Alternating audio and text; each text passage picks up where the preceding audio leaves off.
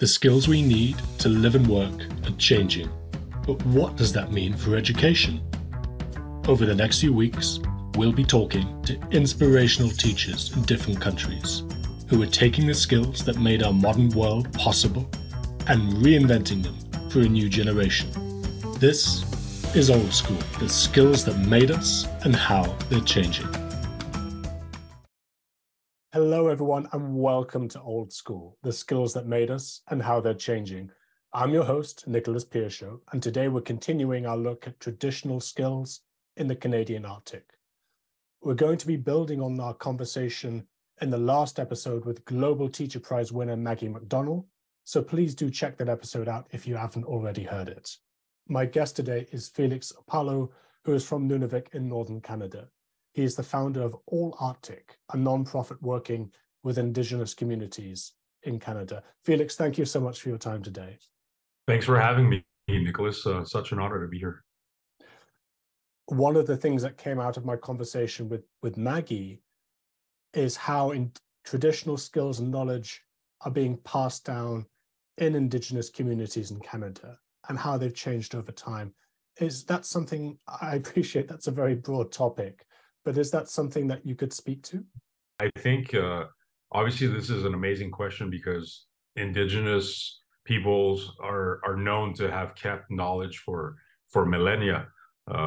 So I can only speak to my own experience and to my experience within my own community, which is that of the Inuit.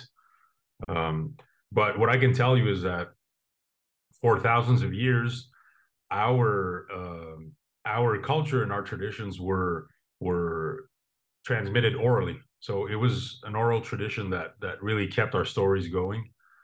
We had no written language, and skills were truly passed down in a more pragmatic way. So when we would go hunting or fishing, everything would be done through observation. That's how the kids learned to grasp onto the skills that they need to survive the cold Arctic. So that's how it was for most Inuit for so long.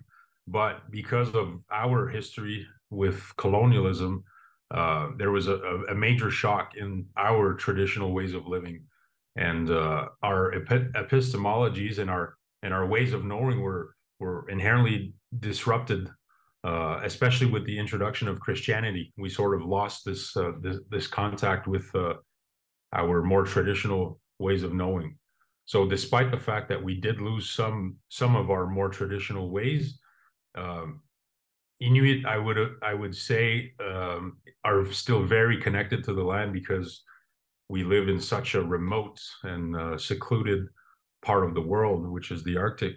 So, in that sense, we haven't lost it as much, at least not as much as other Indigenous groups that live elsewhere in North America.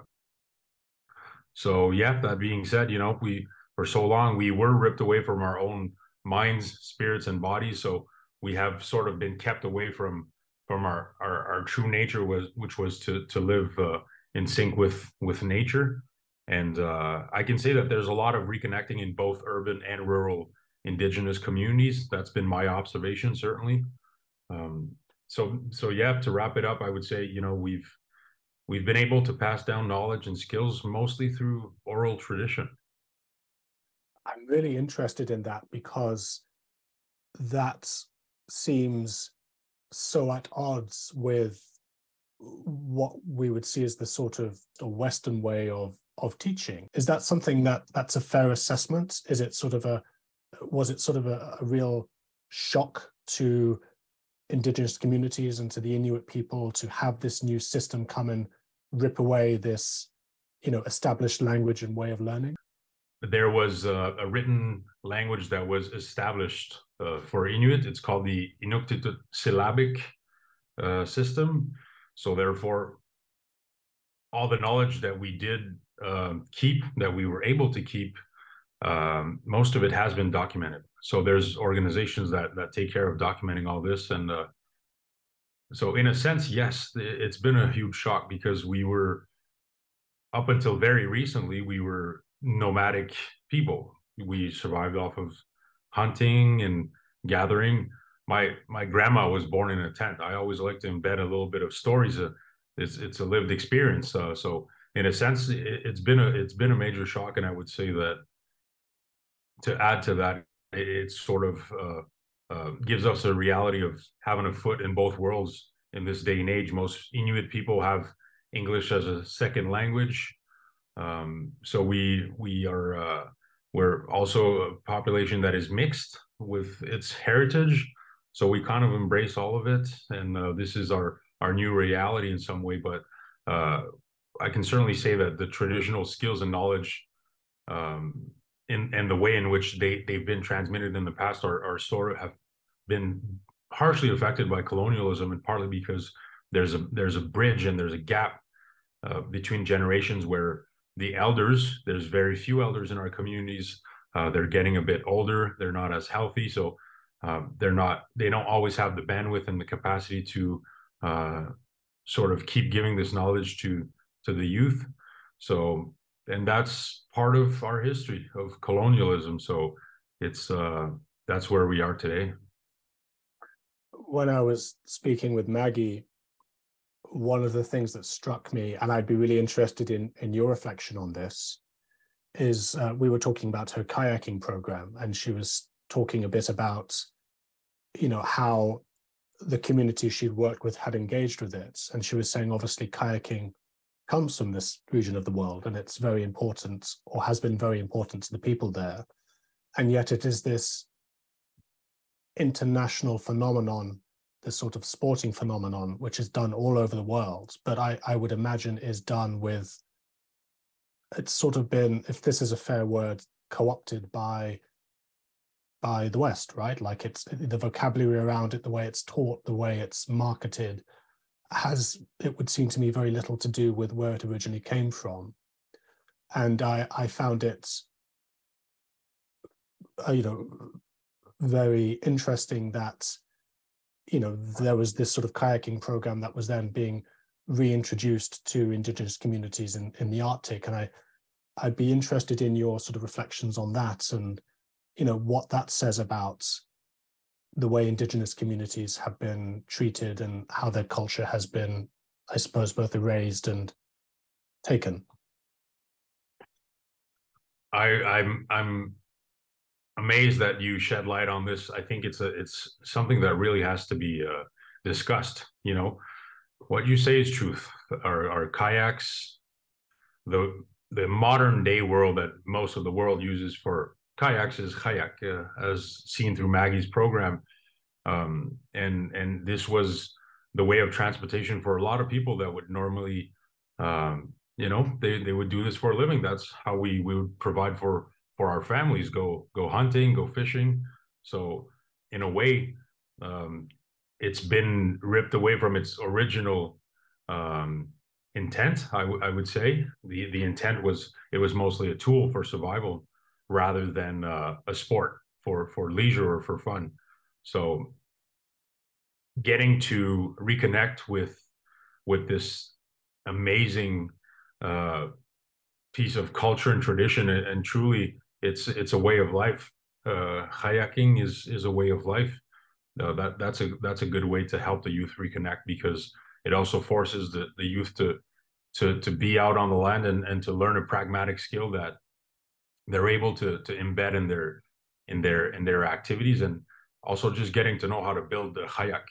I was never taught myself, so I don't know how to build one. I certainly know how to navigate one, but I think the fact that these projects allow for youth to have their experiences validated in a way where it's culturally relevant is really important. So I think not only building kayaks, but learning how to paddle them and navigate them is a really good way to help the Indigenous youth, no doubt.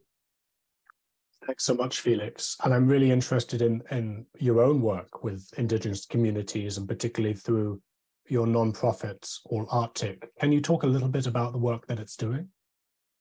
Absolutely. So All Arctic is a recognized Inuit-led nonprofit organization that benefits all the people of the Arctic. and it's in its founding stage. It was founded in 2022, and our mission basically is to develop, implement, and foster programs for all people of the Arctic. So at the moment, it's headquartered in my hometown of Beauvais-Lintuc, which is in Nunavik, the northern part of Canada. And we're currently in the process of implementing a project called Haulirmat. And Haulirmat means because it's dawn. So because it's a youth initiative, I decided to name it Inuit Youth Contributing Towards a Bright Future, which is truly the only youth-led initiative that is not only evolving, but growing its response to the needs and dreams of the youth.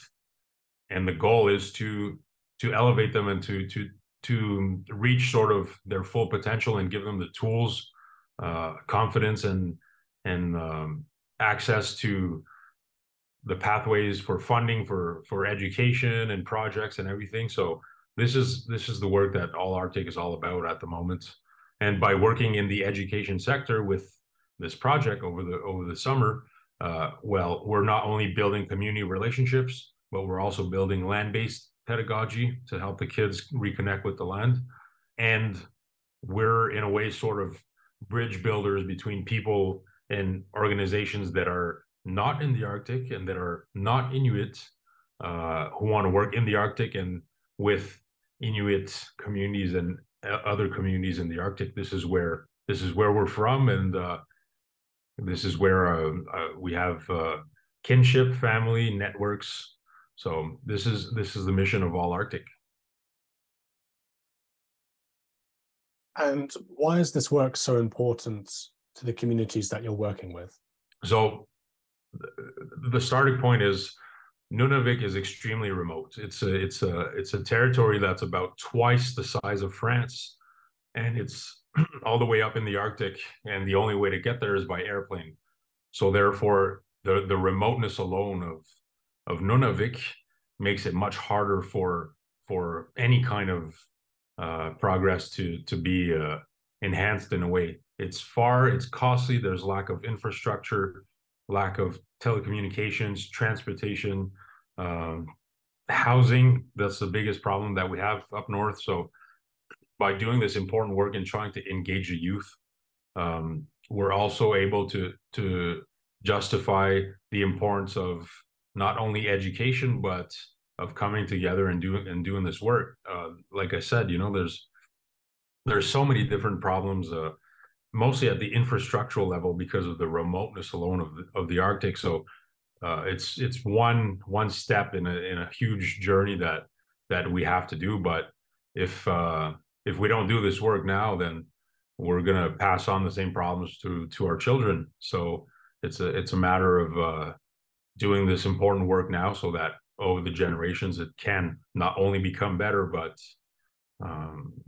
we can sort of reconcile the past that we have in this country with the history of this country and who we are inherently as people and where we're trying to go. We've been here for thousands of years, and we'll certainly be here for the next thousands of years to come.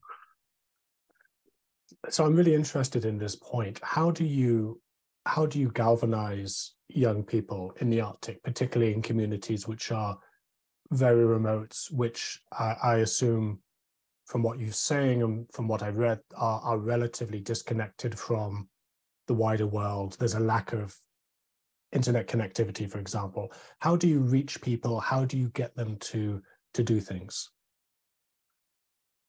Great question. Actually, the single best way to reach out to, quite frankly, any member of the Inuit community is through Facebook. That's our go-to is Facebook. But because there's such big problems when it comes to infrastructure and even access to internet connection, there is sort of a digital divide that happens between what I would refer to as the Western world, you know, so Southern Canada, bigger cities, bigger urban areas, and remote communities all across the country. So in a way, the best way to engage the youth is to go directly in the community and to do the work in the community with the groups there, or if it's with the youth in the cities, then there's networks of people and organizations that were able to tap into to sort of get the word out. And universities have been pretty good at sort of opening up the floor to leave space for a bunch of amazing academic stuff and conferences and seminars and courses. So in a way, that's how we engage youth, is with projects like All Arctic.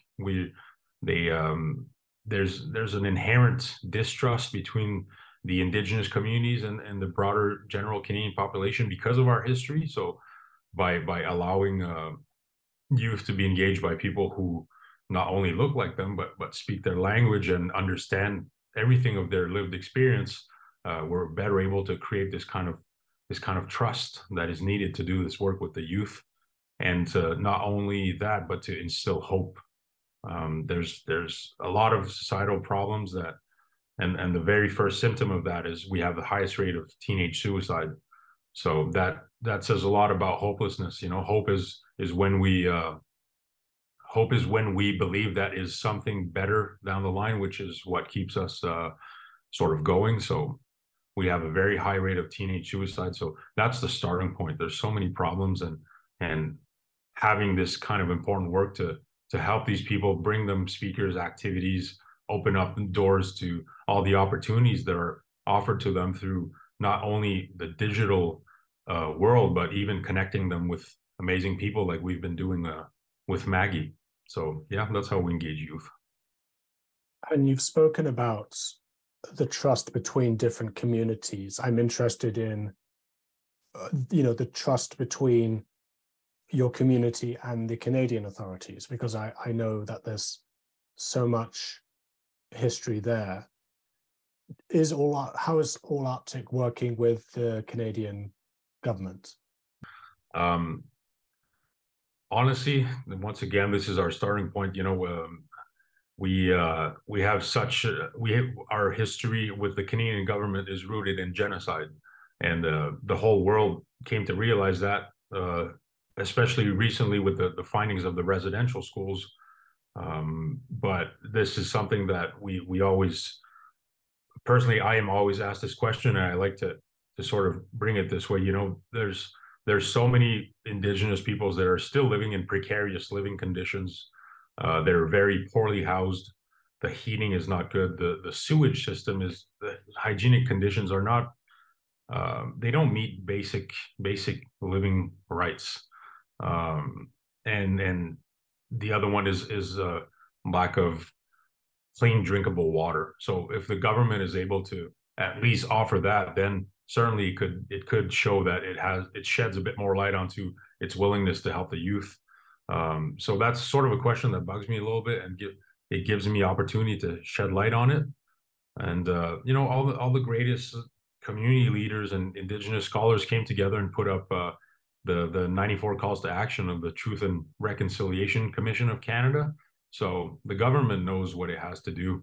It just truly has to do it, and to engage with youth like that are part of All Arctic and the programs that are doing is a really good way to do one step towards reconciliation between Indigenous communities and the government, because we have this inherent distrust that was built over hundreds of years, and it's a lived experience for most of us, and it's certainly a lived experience for myself. But if I'm able to carry this voice here today, is just to say that the youth is ready to tackle on these challenges, and one way that the government can do it is follow through with the promises that they've made, and to have accountability and sort of let go of certain powers. And the power dynamics have been the same, and if reconciliation is to happen, then the government has to learn to let go of certain powers,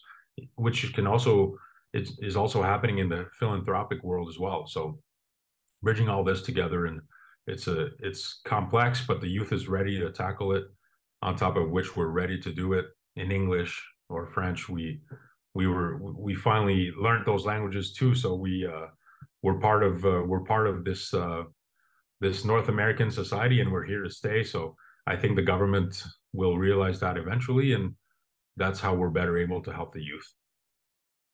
I'm really interested in that point because when I was speaking to Maggie, she was describing these sort of bureaucratic barriers to Indigenous people and Indigenous youth getting help from the authorities. So she was saying that often to apply for funding or to get assistance in other ways, you would need the equivalent of an advanced degree. And that's something which, many people just don't have, an advanced language ability. And obviously being able to speak that technical and legal language to apply for funding grants is something which is very, very specialized. Is that a fair assessment? Are there lots of sort of hurdles, unnecessary hurdles to getting help? That's a very fair assessment, Nicholas. I think I have to admit, the pathways to get to donation or even registration and getting to know this language itself is a process, and not, I would say, a very, very small minority of people are able to actually access those spaces and those skills. So those are definitely hindrances and barriers that the government has put, and there's loopholes, but most times, if you don't have the necessary language or knowledge to be able to put up this kind of important work to fund your project and to find some staff and to get your project recognized and marketed and everything. Well, in a sense, the pathways to doing this nonprofit work is in many ways it's not indigenized in many ways. It doesn't take into reality it doesn't take into account the reality of how most Indigenous people live, which does not mean that there's not amazing projects going on, right? There's amazing ideas everywhere. There's a lot of potential, but because of the inherent way that the system is built, those hindrances inherently end up, it's secluding the Indigenous youth and communities even furthermore in a way where they can't necessarily access the funding and get to the goal that they want to accomplish. Yeah. And I think that was something that came out so much from my conversations with Maggie when she described her how delighted she was that she could travel around the world following her Global Teacher Prize win with some of her students. And I think you accompanied her on at least one of her trips. Is that right? And I wondered if you could speak a little bit about that experience and what it felt like and what you took away from it. Correct. Yes. So the year was 2018. I believe Maggie was already following the prize that she won. She was already doing amazing conferences worldwide. And it's been her, after speaking with her, I realized that it's been her mandate to sort of bring Inuit youth with her on her trips so that the people she speaks with and meet actually have a direct touch and relationship with the Inuit youth. So I was one of the youth that actually I was doing my undergraduate degree at McGill University at the time, and they reached out to me and they said, "Oh, there's this amazing opportunity of going with Maggie to Colombia." I already knew Maggie at the time, and it was quite frankly it was quite amazing. We got to put the word out there and speak about who we are and what we do and the education. We had a live TV interview. We got to meet the ambassador, a bunch of very important educators and politicians in Colombia. And quite frankly, I must admit, maybe even sometimes we are received and treated a bit better in countries abroad than within our own country by our own government and people. So in a way that was very uplifting, not only on a personal level, but it was good for me to sort of share it with my fellow Inuit to say that, hey, listen, this is the work that I'm doing.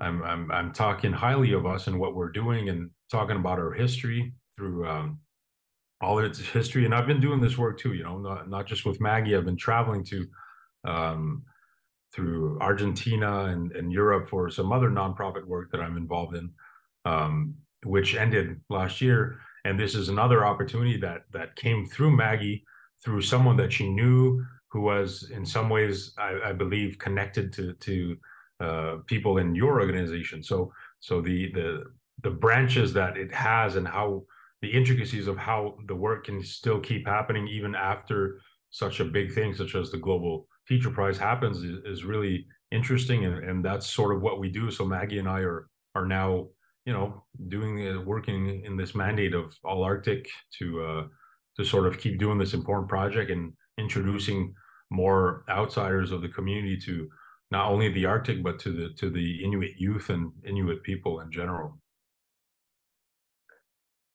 Thanks so much, Felix. I'm conscious of your time, but I'm very, very grateful that you could find the time to speak with us today. It's been absolutely fascinating to hear about your work and to hear about the challenges and struggles faced by your community, but also, also to, as you say, to hear about this hope that you are working to deliver with other young people. So thank you so much, Felix. And if people want to know more about your work or the situation, is there anything that they should look at?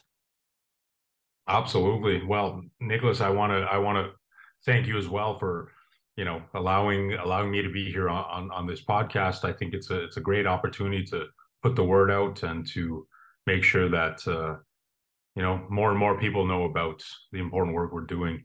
So if people are curious and want to get involved in any capacity with All Arctic, they can visit our website, www.allarctic.org, and just reach out. We're here, and we're actively working on this, and this is just the beginning. It's certainly going to be our life project, and it's going to be passed on to the next generations. That's certainly what we aim for.